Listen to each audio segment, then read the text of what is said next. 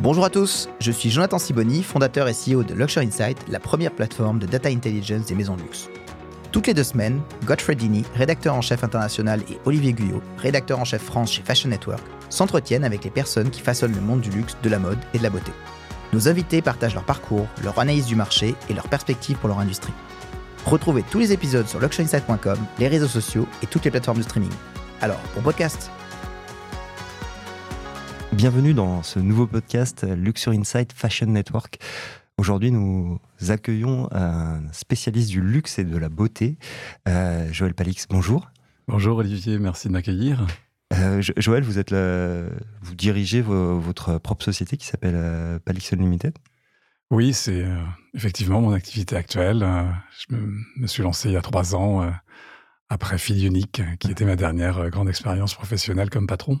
Oui, aujourd'hui vous êtes un jeune entrepreneur, mais vous avez un parcours de manager et de décideur assez exceptionnel dans la beauté et dans le luxe.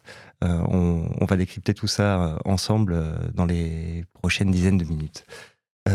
Moi, ce qui m'a marqué quand j'ai regardé votre parcours, j'ai vu que les débuts de votre aventure professionnelle, vous les avez pas faites au sein du luxe ou de la beauté. Vous avez travaillé pour une agence gouvernementale. Est-ce que vous pouvez raconter ça ?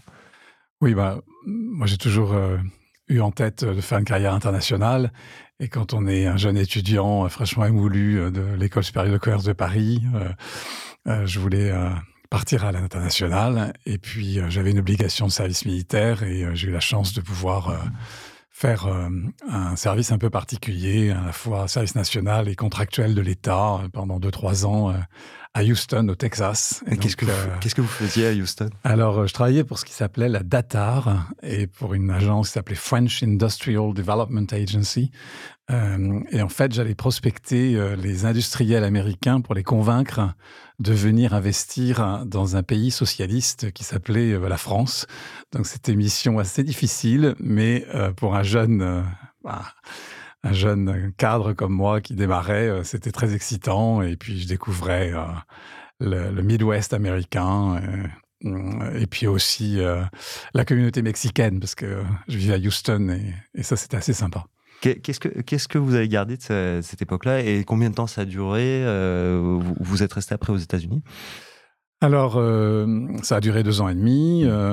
J'étais déjà en position de responsabilité, à gérer un bureau, à reporter à un patron à New York. Je devais rencontrer des décideurs, alors que j'étais bien sûr très jeune. Donc, je pense que ça m'a fait gagner en maturité. Ça m'a donné probablement un peu d'ambition. Et puis, j'ai appris ce que c'était de convaincre, parce que la tâche n'était pas facile. Je ne pouvais pas rester aux États-Unis parce que j'avais un statut de diplomate, donc je n'avais pas de carte verte pour rester là-bas. Et donc, quand je suis rentré en France, je voulais absolument travailler pour une belle société française qui serait forte à l'export. Et c'est là que vous avez commencé votre aventure dans le luxe et la beauté. Comment vous êtes rentré dans cet univers-là ? Ça a toujours été un univers qui vous intéressait ou ça a été une opportunité à ce moment-là ? Je pense les deux, beaucoup une opportunité, mais aussi cette idée que je voulais vendre la France et vendre des beaux produits français où on serait reconnu. Et bien sûr, la mode, la beauté, c'était un domaine d'excellence de la France. Vous avez, à ce moment-là, ça se passe comment ? Vous cherchez, vous trouvez une petite annonce ou vous avez déjà des contacts dans le secteur et vous avancez ? J'ai complètement cherché par annonce et je me rappelle que au moment des entretiens, on m'a dit « Bon, monsieur Palix, on va vous prendre, mais vous savez, il y a un gel des embauches, donc on peut faire qu'un CDD. Est-ce que vous êtes d'accord ?» Et je suis parti avec un CDD chez Saint-Laurent et puis ça s'est transformé, bien sûr, en une belle carrière chez cette belle marque. Donc vous commencez chez Saint-Laurent. Là, c'est quelle époque ? Quelle est l'ambiance chez Saint-Laurent quand vous arrivez ? Alors, je suis arrivé en 85. Saint-Laurent appartenait encore à un groupe pharmaceutique américain qui s'appelait Squibb. Et peu de temps après, Pierre Bergé arrive à racheter la filiale de Squibb qui s'appelle Charles of the Ritz, qui possédait Saint-Laurent. Et donc, réunit pour la première fois la mode et les parfums, la beauté Saint-Laurent. Donc, changement complet d'ambiance, puisque à la place d'être une filiale d'un groupe américain, on devenait on peut dire une grosse PME française avec un leader, bien sûr, très charismatique, qui était Pierre Bergé. Et parmi les personnes qui, bien sûr, ont été mes mentors, lorsque je suis arrivé chez Saint-Laurent, il y avait Chantal Ross, qui est une power woman, qui m'a vraiment appris à être probablement ambitieux, exigeant, mais aussi Pierre Bergé, qui est ensuite devenu mon patron quand je suis parti pour Saint-Laurent en Espagne. Quand vous arrivez, votre mission, votre premier job, c'est quoi? Alors, le premier job, c'est chez Saint-Laurent. On m'a mis en charge du travel retail. À l'époque, on l'appelait duty free, anglais, qui était une grosse zone export. Et donc, j'allais visiter les acheteurs des aéroports, des ferries, des compagnies aériennes pour référencer et suivre l'activité de Saint-Laurent Beauté. Donc, j'ai fait ça pendant 2-3 ans, chef de zone export. Ensuite, je me suis occupé, je crois, du Portugal. Et puis, au bout de 3 ans, je voulais faire un MBA. Donc, j'ai été frappé à la porte de la DRH et on m'a dit, Monsieur Palix, c'est pas trop le style de la maison de payer des MBA. Donc, pas de CDI, pas de MBA. C'était c'était un peu... Oui, c'était une affaire familiale. Et donc, là, j'ai fait mon premier bold move. Et j'ai dit à Yves Saint-Laurent, je m'en vais, je vais aller me faire mon MBA tout seul. Et donc, j'ai réussi à trouver un organisme de formation et puis faire des économies. Et puis, je suis parti faire l'INSEAD pendant 1 an à Fontainebleau.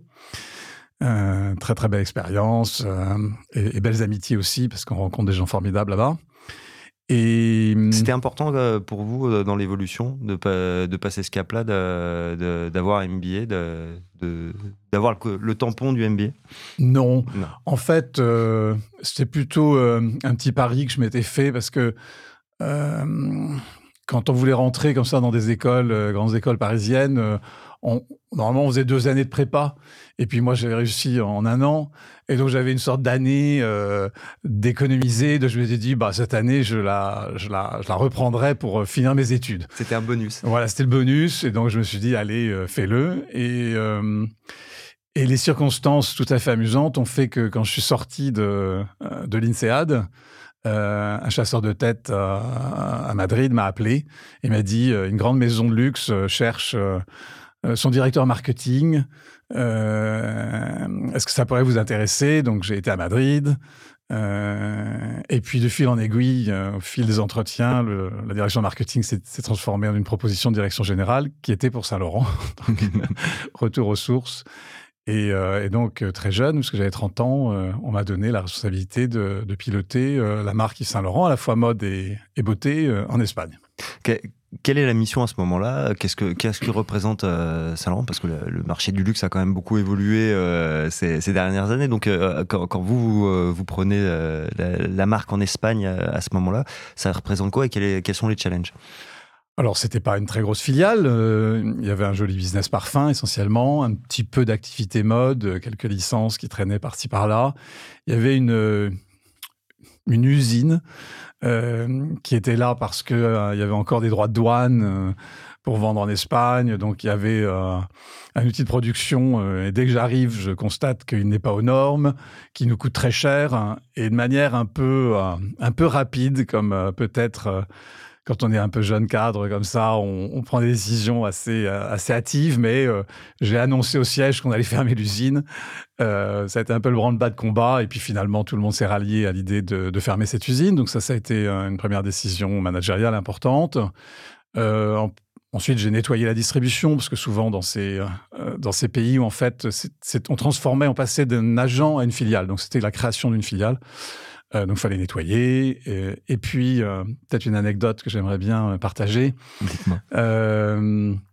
Lorsqu'on a fait ce travail, j'ai dit, bon, maintenant, il est temps d'investir dans la marque. Il est temps que la marque ait un vaisseau amiral à Madrid, puisqu'elle n'avait pas de belles boutiques.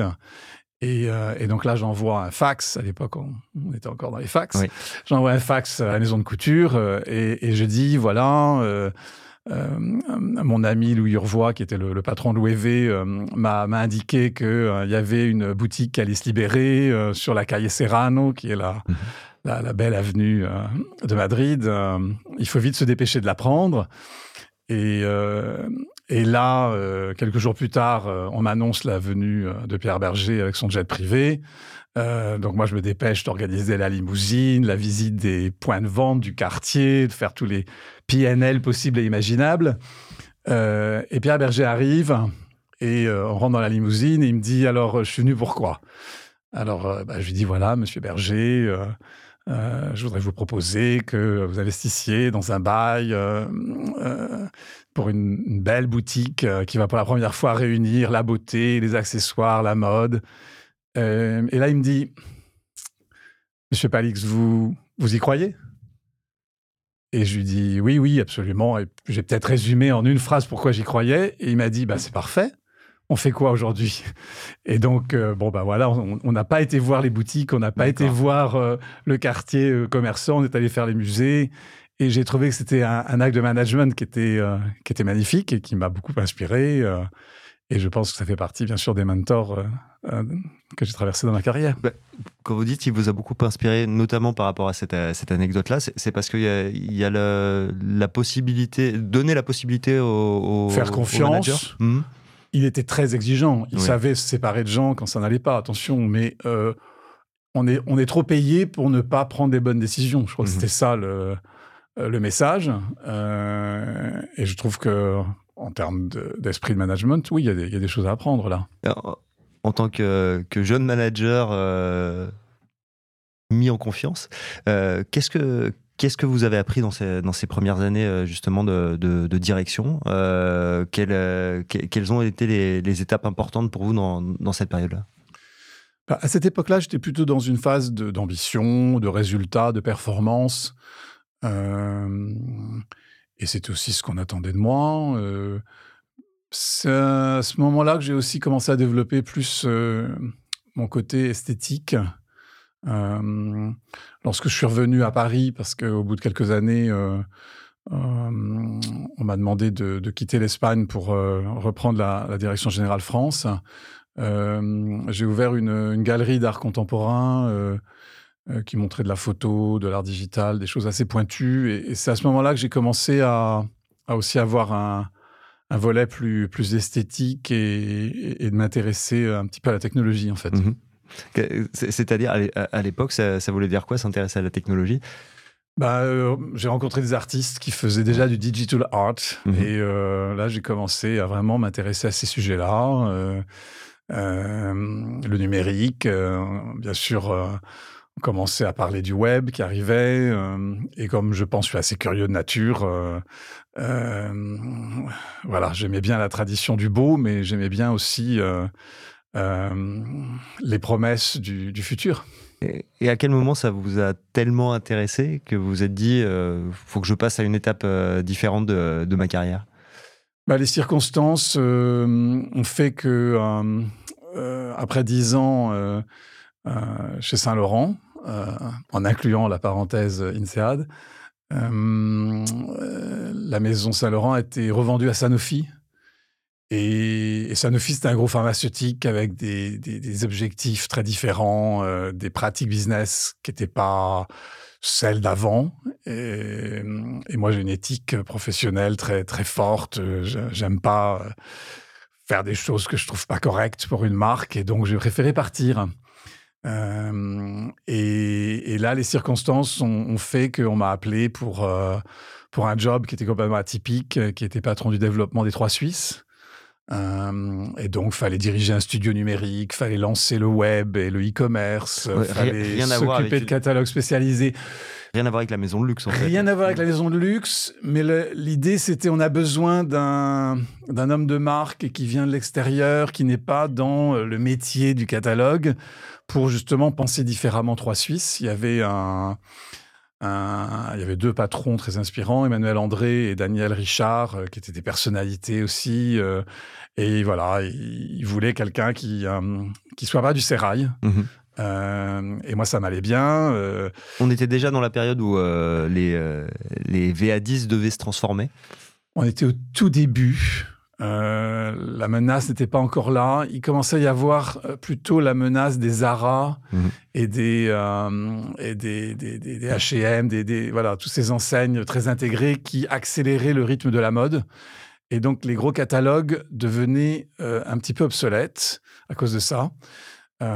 Et donc, justement, on m'a demandé de trouver des solutions pour accélérer la production du catalogue papier. Donc, on a monté ce qu'on a appelé la cité numérique, qui était une sorte de mise en chaîne de la production du catalogue pour pouvoir ajuster au dernier moment les prix, notamment. Et puis, on m'a mis comme mission d'initier l'activité e-commerce. Oui. Ça voulait dire quoi, initier les activités? C'était ça une exploration. dire exploratoire. On ne pouvait pas le faire de manière intégrée avec le gros catalogue parce que c'était beaucoup trop compliqué. Donc, on a commencé à faire une activité parallèle qui s'appuyait sur des stocks du gros catalogue pour faire du e-commerce. Et puis, expérimenter. On était un peu un laboratoire, en fait, pour le groupe 3 Suisses. Donc, je me rappelle, parmi les aventures amusantes, on a fait le catalogue et j'ai réussi à négocier, je ne sais plus comment. On a fait le catalogue des produits dérivés de la Coupe du Monde 98 avec un site de vente e-commerce mondial. D'accord. Ce qui était quand même extraordinaire pour l'époque. Donc voilà, quelques initiatives. Il y avait le Club des créateurs de beauté qui était une joint venture entre les 3 Suisses et L'Oréal. Donc j'avais de quoi m'occuper. Mais en même temps, c'est vrai que c'était difficile de faire bouger. À l'époque, c'était un énorme navire. Un gros navire, un peu traditionnel quand même, comme 3 Suisses. Et je ne savais pas dès que j'ai pu, mais assez vite, j'ai eu l'opportunité de faire quelque chose d'entrepreneurial cette fois-ci, vraiment, et de créer une start-up. C'était quelque chose que vous aviez dans la tête ou c'était plutôt l'enchaînement de vos expériences qui vous a mené à ça? Bon, je pense que j'ai beaucoup de curiosité de nature, j'ai pas peur du risque, j'aime toujours apprendre. Donc, oui, être entrepreneur, c'était intéressant. J'avais pris l'option création d'entreprise, je crois, dans mon école de commerce. Donc, je devais avoir ça en moi. Et puis, devenant un des pionniers du commerce électronique en France, naturellement, les opportunités sont arrivées. Il y avait des capitaux risqueurs qui s'intéressaient à ce que je faisais. Et donc, on a, avec mon frère Christian, lancé une start-up qui s'appelait Clust.com. Et qui faisait quoi? Alors, c'était du social commerce avant l'heure. Un peu trop tôt, je pense. C'est-à-dire, on pouvait se regrouper pour acheter moins cher. Mais on pouvait même se regrouper pour commander ou créer des produits qui n'existaient pas. Donc, c'était très donc de la précommande, en fait. Comment? Quasiment de la précommande qui est, oui, c'est ça. Aujourd'hui très développée. Voilà, donc c'était un peu du groupon avant l'heure. Bon, à l'époque, tout le monde essayait des nouveaux modèles. Les capitaux risqueurs vous incitaient à partir sur des modèles un peu innovants. Je pense que ceux qui ont fait un bon site de e-commerce de base ont peut-être plus réussi que Clust. Mais en tout cas, on s'est fait remarquer. Et puis, ça a été une très belle aventure. Et ça m'a, entre 3 Suisses et Clust, j'ai vraiment appris ce qu'était la relation client, le CRM, la data et la technologie. D'accord. Et ça a duré combien de temps? En tout, 7 ans, la période 3 Suisses et Clust. D'accord. Et Clust, à quel moment ça s'est terminé? Quelle expérience vous avez eue sur la fin de vie de la start-up? En fait, on était poussé par les capitaux risqueurs à internationaliser assez vite parce que, soi-disant, pour intéresser des capitaux ultérieurs, il fallait déjà montrer que le business marchait pas simplement en France. Donc, à un moment, on a été à court de liquidité. Donc, éclatement de la bulle, on n'est pas très éloigné de ce qui se passe en ce moment pour des startups qui sont, par exemple, dans le Web3. Oui. Et j'ai vécu ça, et je sais qu'il y a toujours un hiver, et puis derrière l'hiver, il y a le printemps qui renaît. Oui, au moins vous avez la vision de long terme là, vous savez que cette période de chute, d'injection de capitaux, elle est pas infinie, ça va revenir. Oui, ce sont des cycles, ça oblige les entrepreneurs à se remettre en cause, à rester bootstrappés, à revenir à des modèles plus de rentabilité que de croissance. Je pense que c'est un nettoyage assez sain, en fait. C'est comme faire un bon jeûne. Oui. Moi, je suis adepte du jeûne de temps en temps, et je trouve que c'est une bonne manière de penser sa vie, de temps en temps faire des des ruptures pour se remettre en cause. Et puis ensuite, on repart plus frais, plus léger. Vous repartez plus frais et vous repartez vers la beauté? Alors, naturellement, après une aventure comme ça, il fallait que je me refasse un peu les poches, oui. Comme on dit. Et j'avais cette expérience beauté qui était quand même assez confirmée, et puis une compréhension du CRM. Et c'est le groupe Clarins qui m'a demandé de les rejoindre pour diriger Thierry Mugler. D'accord. Au départ, c'était uniquement Thierry Mugler et la partie parfum, parce que Thierry Mugler, c'est une marque atypique avec ce qu'ils appelaient le cercle, qui était une communauté d'acheteurs des parfums Mugler. En fait, la marque Mugler n'avait pas été lancée à coup de publicité et de campagne télé. Elle s'était vraiment construite un peu par le bouche à oreille et beaucoup par la communication client. Oui. Et donc, j'avais, plus que beaucoup de gens dans la beauté, cette connaissance du CRM. Et donc là, j'ai rencontré une autre mentor dans ma vie professionnelle qui a été Vera Struby, qui était la fondatrice, en fait, des parfums Mugler, qui avait créé en 92 Angel. En quoi elle a été mentor pour vous? Alors, elle m'a appris vraiment d'autres valeurs, la générosité, aimer les gens, voilà. Elle avait une personnalité très différente des mentors précédentes. Vous savez, vous obtenez parfois beaucoup plus en creux qu'en voulant à tout prix. Et oui, j'ai appris la patience, la durée, prendre le temps de faire des belles choses.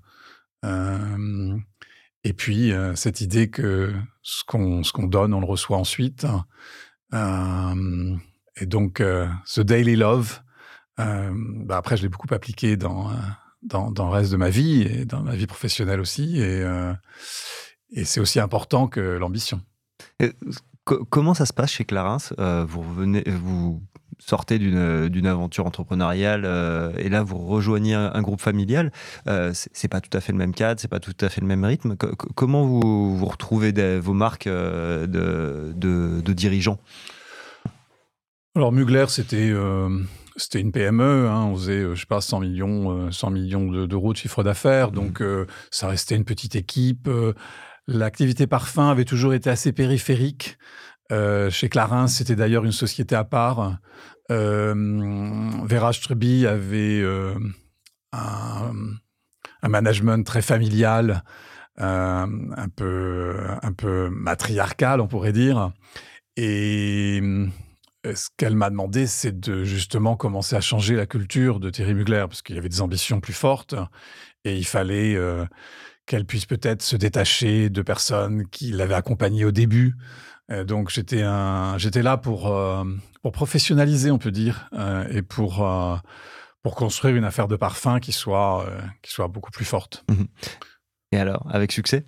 Oui, ça a été 10 ans magnifiques. Oui. Au bout de quelques années, Vera Struby m'a donné complètement les commandes. Elle est partie à la retraite. Et aussi, le groupe Clarins, à un moment, a décidé de réunir toutes ses activités parfums sous une seule société qui s'appelait Clarins Fragrance Group. Et j'en suis devenu le président. Et pendant ces 10 ans, on a eu une très belle trajectoire de croissance, de rentabilité. On a lancé un deuxième parfum aux côtés d'Angel qui s'appelle Alien, qui a eu un immense succès. Donc ça, c'était une très belle création. Et dans le parfum, c'est pas toujours facile de réussir un deuxième après un grand parfum. Donc on a réussi ça. On a eu aussi des échecs dans la vie des marques de parfums. Justement, j'aimerais que vous partagiez ça. Qu'est-ce qui fait la réussite d'un parfum finalement? Parce que forcément, si on lance un parfum, c'est qu'on y croit. Donc, qu'est-ce qui fait sa réussite? À quel moment le consommateur, le grand public adhère à ce que vous proposez? Alors, quand on écoute les professionnels des grandes marques classiques, ils disent souvent que les 3 premiers mois sont décisifs. C'est-à-dire qu'il faut faire une énorme campagne, faire beaucoup de bruit, aller chercher une très grande célébrité qui va incarner le parfum, faire beaucoup de tests pour que le produit plaise à un maximum de gens. Nous, chez Mugler en particulier, d'une part parce qu'on était avec un actionnaire, la famille Courtin, qui est prudente et qui est plus dans une culture du soin, où c'est un travail de longue haleine de construire une marque. Et puis d'autre part parce que Mugler, c'est très atypique, donc on ne cherche pas du tout à plaire à tout le monde. On lançait des parfums rarement et de manière très lente. On disait en anglais slow burner. Okay. Donc, quand on a lancé Alien, on s'est donné les moyens de nos ambitions, mais on y est allé progressivement parce que on savait qu'avec un nom comme Alien, c'est pas évident de tout de suite toucher un grand nombre de clientes. Et donc, le succès s'est fait sur 2-3 ans.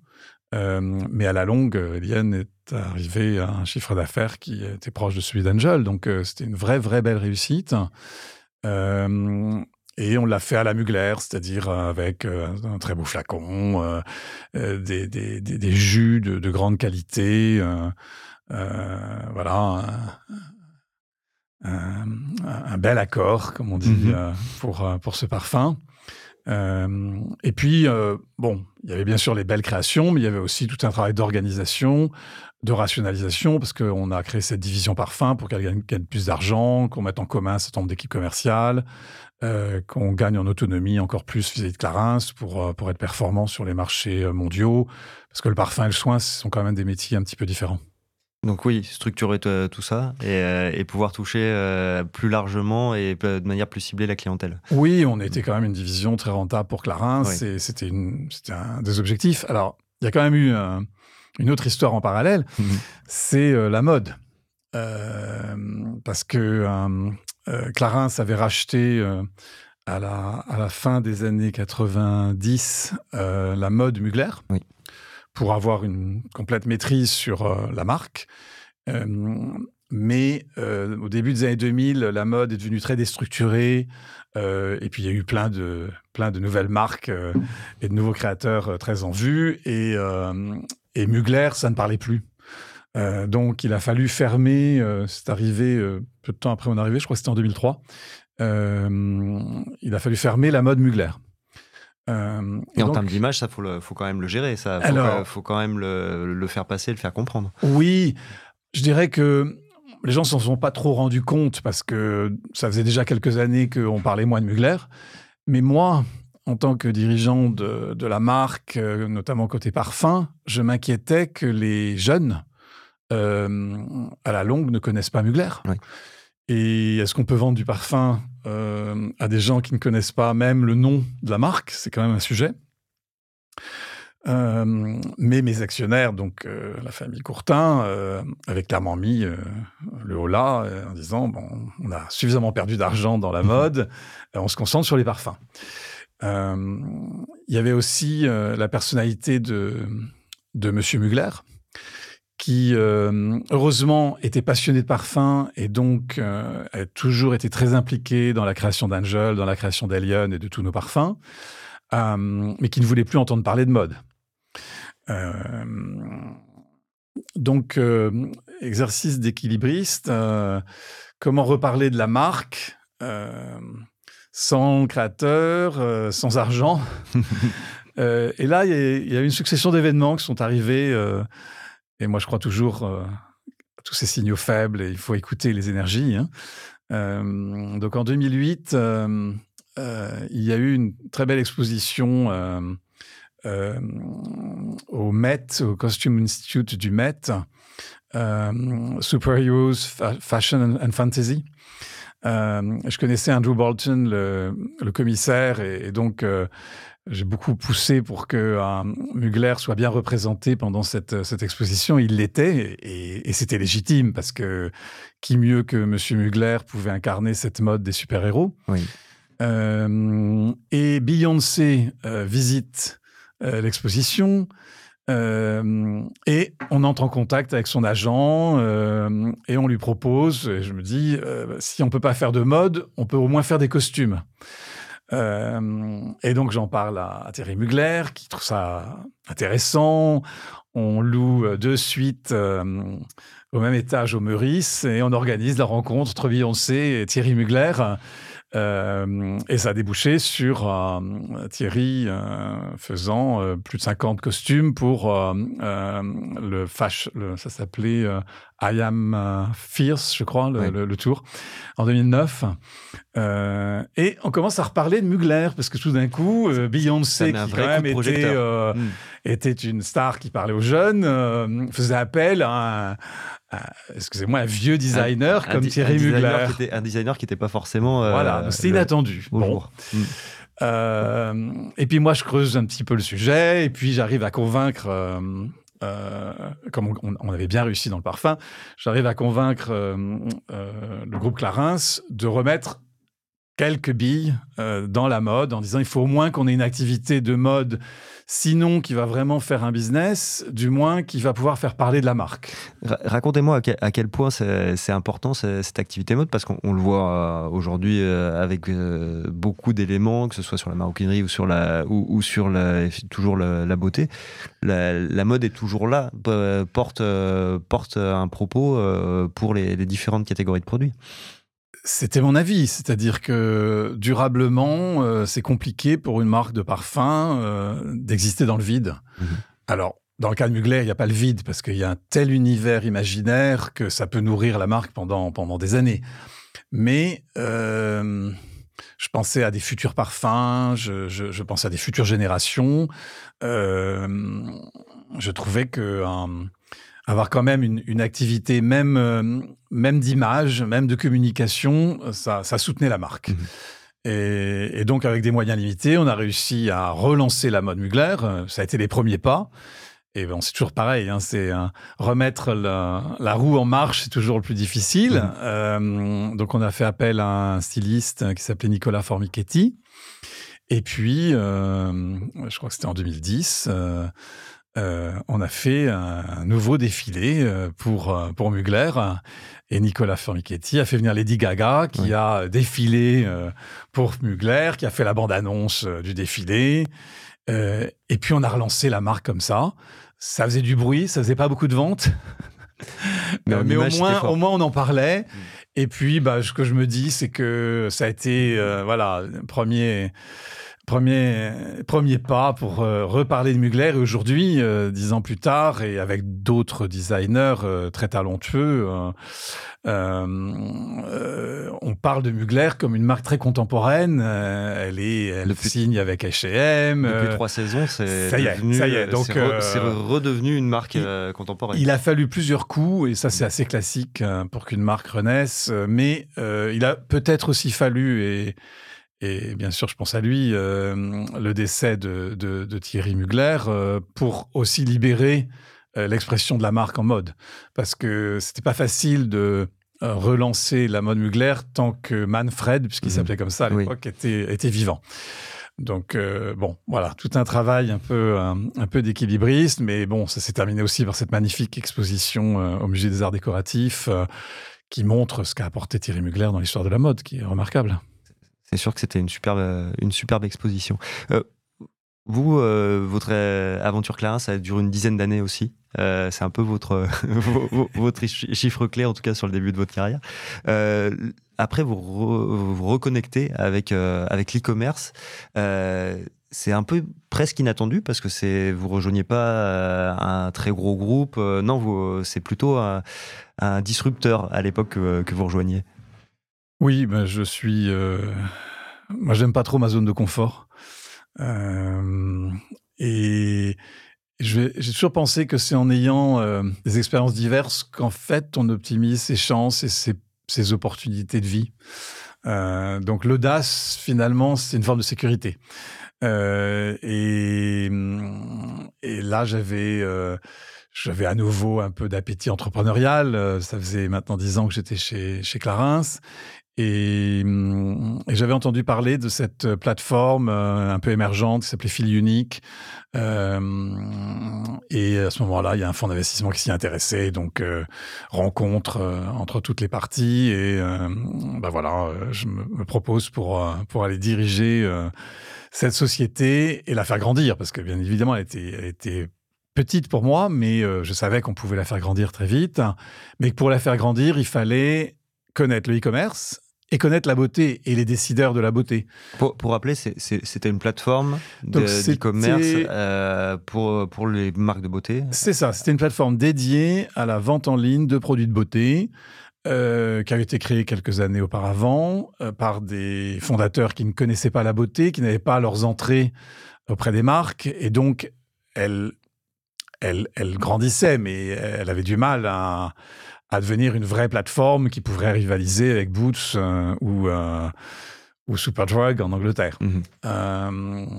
Mais il y avait un fonds d'investissement qui y croyait et bien sûr, moi, j'avais beaucoup des qualifications nécessaires pour faire grandir cette plateforme.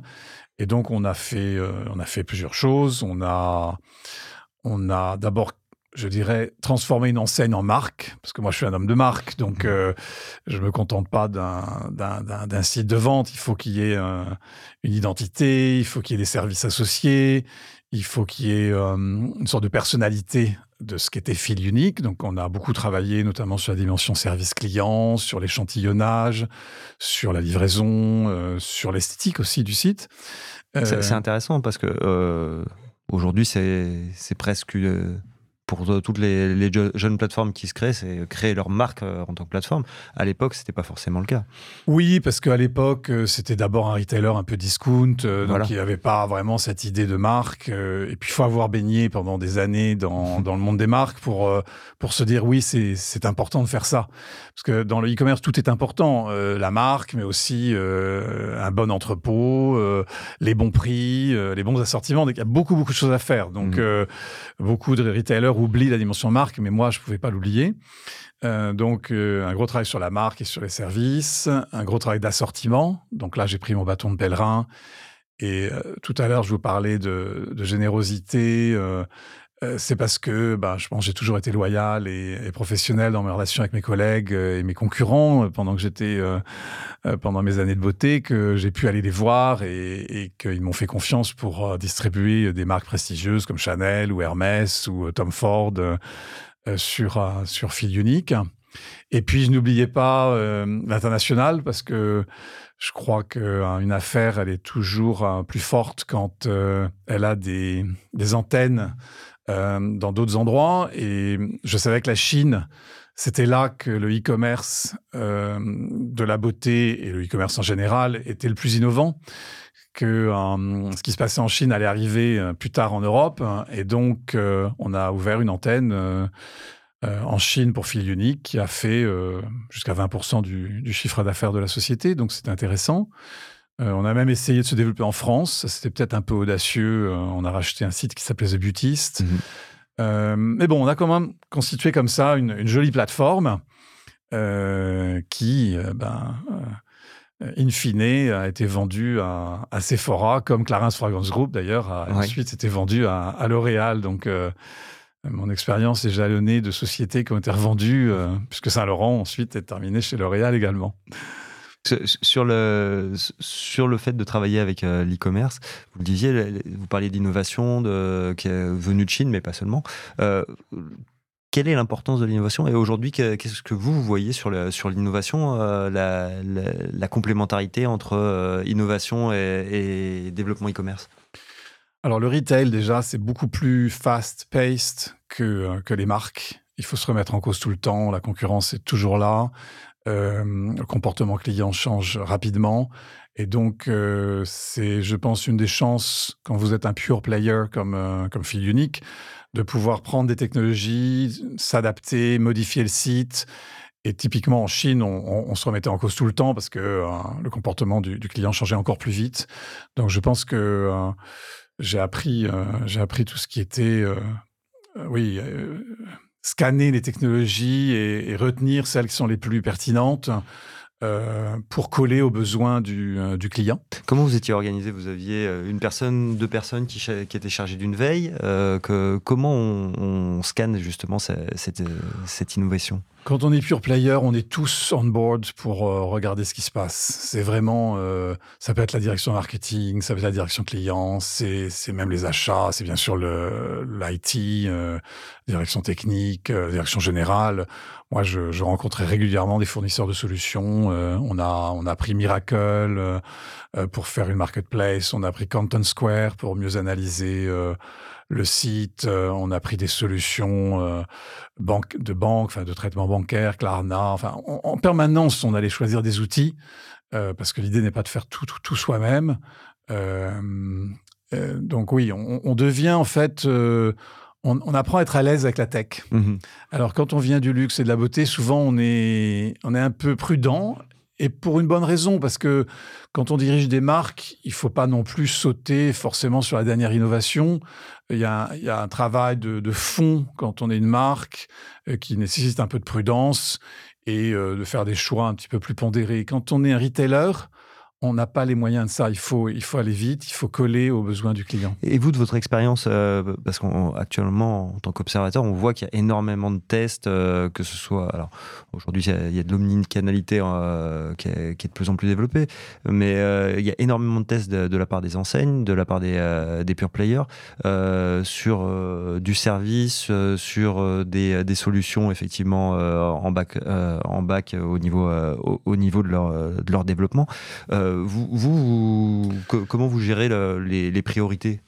Alors, moi, je pense qu'aujourd'hui, les marques doivent se penser à la fois comme des créateurs de produits.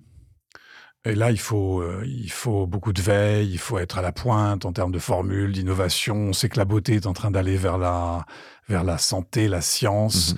C'est beaucoup plus holistique. On parle de longévité. Donc, il y a tout un travail de recherche et de veille à faire pour rester performant en produit. Ça, c'est le premier chantier. Le deuxième chantier, c'est les contenus. Moi, je dis toujours aujourd'hui à une marque, vous êtes un producteur de produits autant qu'un conteur d'histoire. Donc, il faut énormément organiser et investir dans la production de contenu parce que c'est ça qui aussi fait vendre, c'est ça qui intéresse les clients. Donc, tout ce qui est immersion dans des histoires, vidéos, peut-être demain des environnements encore plus immersifs, ça c'est vraiment un gros chantier.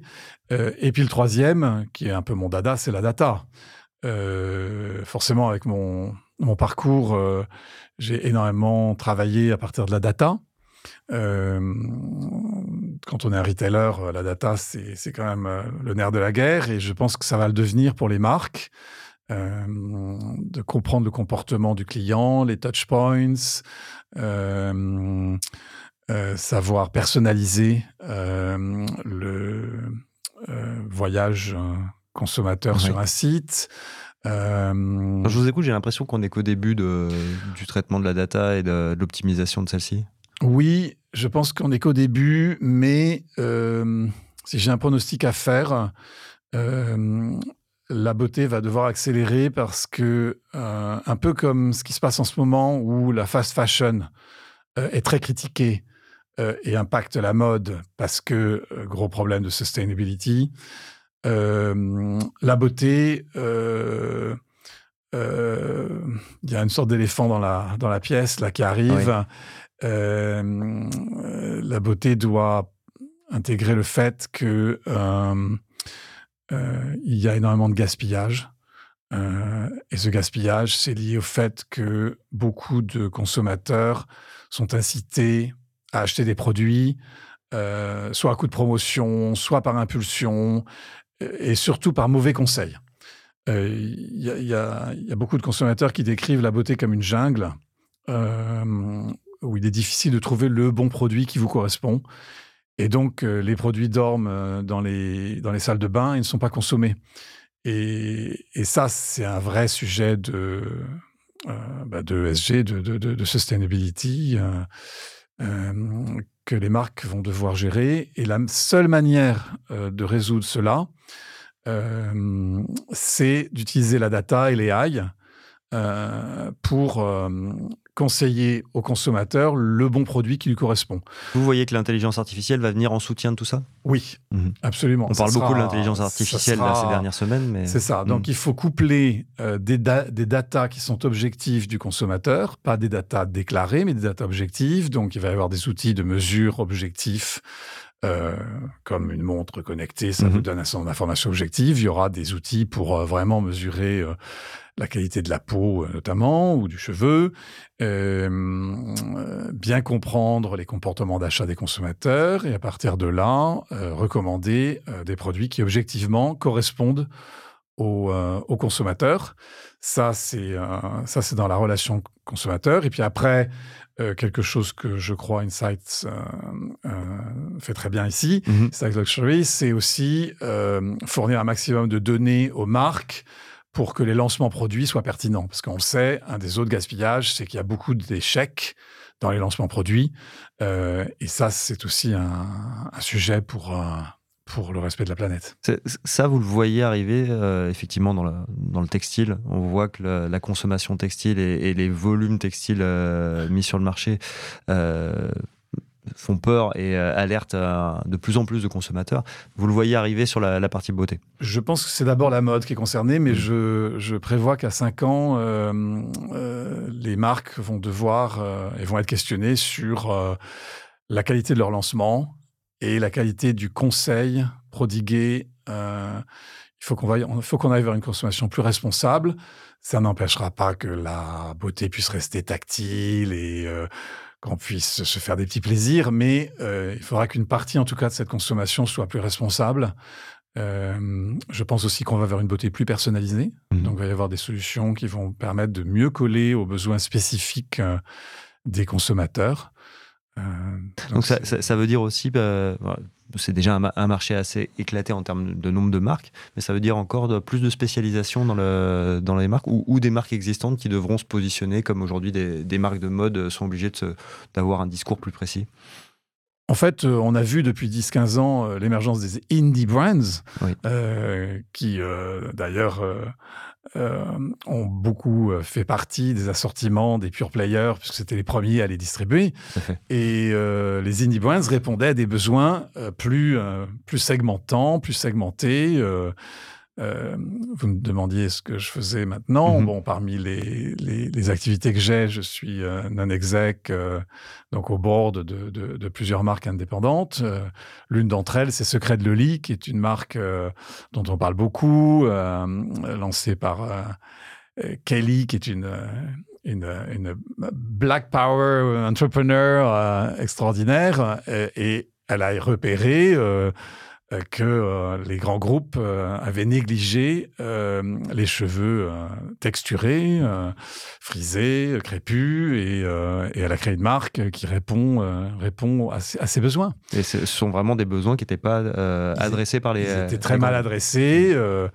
Est-ce que c'est parce que le management de ces marques n'était pas assez inclusif? Est-ce que c'est parce que il n'y avait pas assez de données qui montraient ce potentiel? Donc aujourd'hui, c'est pour ça que je parle de data. Il faut objectiver les besoins et à partir de là, je pense qu'on aura des taux d'échec plus faibles dans les lancements de produits de beauté. Vous me disiez, vous êtes au conseil d'administration de 5 ou 6 startups aujourd'hui. Alors, je ne sais pas si derrière ce sont toutes des startups, mais parce qu'elles ont peut-être différentes tailles. Mais justement, aujourd'hui, c'est les enjeux de ces sociétés-là. Vous leur dites quoi? Vous leur dites de se focaliser sur certains marchés? Vous leur donnez quel conseil? Alors moi, j'apporte des conseils stratégiques et financiers en fait à des sociétés, mais aussi à des fonds d'investissement dans ce secteur de la beauté et de la wellness. Quand il s'agit de conseiller des entrepreneurs, moi j'aime bien leur dire qu'il faut planter quelques drapeaux Faut pas rester que français, mais il faut pas non plus chercher à être forcément global tout de suite. C'est compliqué de réussir à l'international, donc il faut y aller marché par marché. De même, il faut pas forcément avoir une inflation de nouveaux produits. Il faut avoir quelques bons EO products. Il faut avoir les bonnes marges. Donc, il y a quelques règles comme ça dans la beauté qui sont souvent gagnantes. Et puis, il faut aussi bien piloter le cash et c'est là où les levées de fonds et parfois les cessions, quand on arrive à un stade où peut-être que la croissance sera mieux assurée par un grand frère qui a les ressources, les structures, et donc le timing est important. J'ai accompagné une start-up qui s'appelle l'Achillée, qui très vite s'est imposé comme le leader en France des gummies vitaminés. C'est quoi les gummies parce que... Les gummies, c'est des pâtes à mâcher. Donc, au lieu d'avaler des pilules, on suce cette pâte à mâcher. C'est plus agréable, c'est sucré, c'est sympa. Et puis, ils avaient fait des packagings très colorés. Les formules étaient efficaces. Et ils ont très bien articulé... un peu avec quelques-uns de mes conseils aussi, mais le lancement entre les pharmacies et le online. Et on a réussi une très belle sortie. Au bout de 3-4 ans, la marque a été revendue à Cooper Laboratories. Donc voilà, un exemple d'accompagnement à la fois stratégique et financier sur une marque. Vous disiez, hein, aujourd'hui, entre les marques, entre les groupes et avec les fonds d'investissement ou les investisseurs, qu'est-ce que vous voyez actuellement? Les deals sont moins nombreux, c'est plus compliqué d'aboutir au niveau financier et au niveau des acquisitions. Qu'est-ce que vous voyez actuellement? Comment vous analysez le marché? Pour la beauté spécifiquement, est-ce qu'il y a un rythme qui est un peu différent? Il y a des prérequis qui ont un peu changé depuis quelques mois? Alors, on dit beaucoup que les choses sont plus difficiles. Peut-être. Il y a de très belles transactions. La dernière, c'est Aesop racheté pour 2,5 milliards par L'Oréal. Petit montant. Donc, je crois que c'est la plus grosse acquisition de L'Oréal. Ouais. On dit que les choses sont difficiles, mais L'Oréal vient d'annoncer les résultats de son premier trimestre. Je crois que c'est plus 13 ou 14%. Donc, la beauté est extrêmement résiliente et c'est pour ça qu'elle me passionne et c'est aussi pour ça que je continue à y travailler parce que les opportunités sont nombreuses. Il y a toujours des sous-segments de la beauté qui performent très très bien. Oui. Vous pensez à quoi? Par exemple, je suis chairman d'une affaire de oral care, donc le soin de la bouche. C'est une catégorie qui, un peu comme le hair care il y a 10 ans, était trustée par quelques grandes marques. Et puis, on peut imaginer qu'elle va être disruptée par de nombreuses jeunes marques. Dans la beauté, il y a toujours des nouveaux marchés à conquérir. Il y a la Chine qui a été un formidable moteur de croissance. En ce moment, les parfums se développent énormément en Chine, alors que personne ne l'aurait cru il y a 10 ans. L'Inde est en train d'arriver comme un marché important, avec un acteur local qui s'appelle Nykaa, qui est une sorte de Sephora indien qui a très très bien réussi. Non, il y a de la croissance partout. Il y a des acquisitions. Sephora a donc racheté FeelUnique à l'été 2021 pour s'implanter en Angleterre. Donc, c'est vrai qu'en ce moment, je dirais que les affaires qui trouvent des investisseurs, ce sont soit des affaires très, très saines, donc qui équilibrent à la fois croissance et rentabilité. Mais ça peut être aussi des affaires plus en difficulté, qui ont des soucis de cash flow et qui trouvent des plateformes en fait qui consolident plusieurs marques. Donc moi, je suis au board d'une société listée à Londres, qui s'appelle Silverwood, qui est une holding qui consolide comme cela des marques. Mais il y a de l'appétit. Il faut juste être un peu plus réaliste sur les valorisations.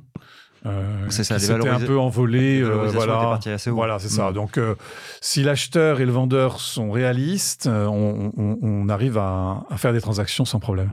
Donc 2,5 milliards pour Aesop, c'est réaliste. Alors, on verra quel résultat aura L'Oréal avec Aesop, mais imaginez la force de L'Oréal pour déployer Aesop, par exemple, dans les aéroports.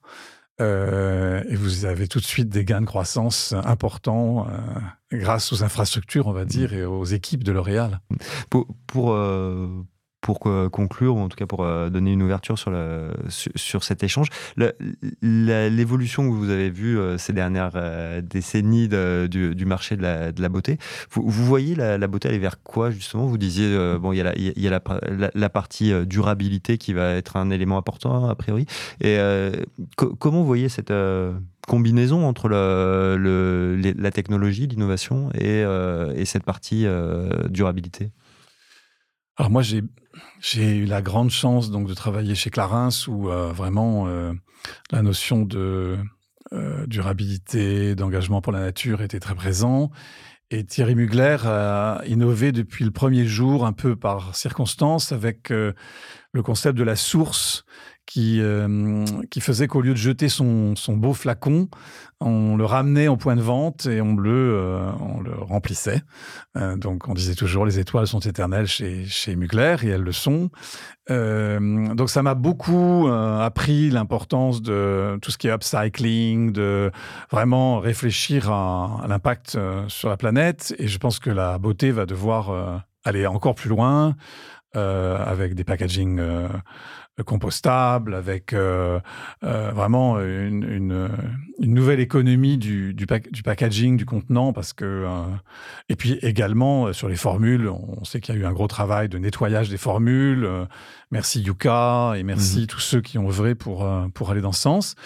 Donc ça, c'est un grand chantier. Mais l'autre grand chantier, ça va être l'efficacité, enfin la preuve de l'efficacité, aller vers plus de science, des essais cliniques qui vont justifier des formules et probablement œuvrer vers cette longévité qui semble exciter beaucoup de milliardaires américains, mais qui est une vraie promesse d'aller plus loin que la beauté. Je crois que la peau, c'est le reflet de la vie et on peut probablement lire dans la peau tout ce qui concerne la santé d'un individu. Et justement, l'avenir, il est un peu ce que vous avez dit en filigrane, il est vers la santé, en fait, l'avenir de la beauté? En tout cas, il est vers une beauté beaucoup plus holistique, où le sport qu'on fait, ce qu'on mange, son niveau de stress, la qualité de son microbiome, tout ça, ça contribue à la beauté. Et un bon mental aussi, je pense que ça contribue à la beauté. On parle beaucoup de mental health, mais je pense que ça va devenir aussi un grand sujet autour de la beauté. Joël Palix, merci beaucoup pour cet entretien. Merci à vous. C'est ainsi que se termine ce nouveau podcast Luxury Insight Fashion Network. À très vite pour une nouvelle écoute. Vous venez d'écouter le podcast Luxury Insight et Fashion Network. Si vous avez aimé cet épisode, abonnez-vous à notre chaîne pour découvrir d'autres insights exclusifs de leaders de l'industrie. Retrouvez tous les épisodes sur luxuryinsight.com et toutes les plateformes de streaming.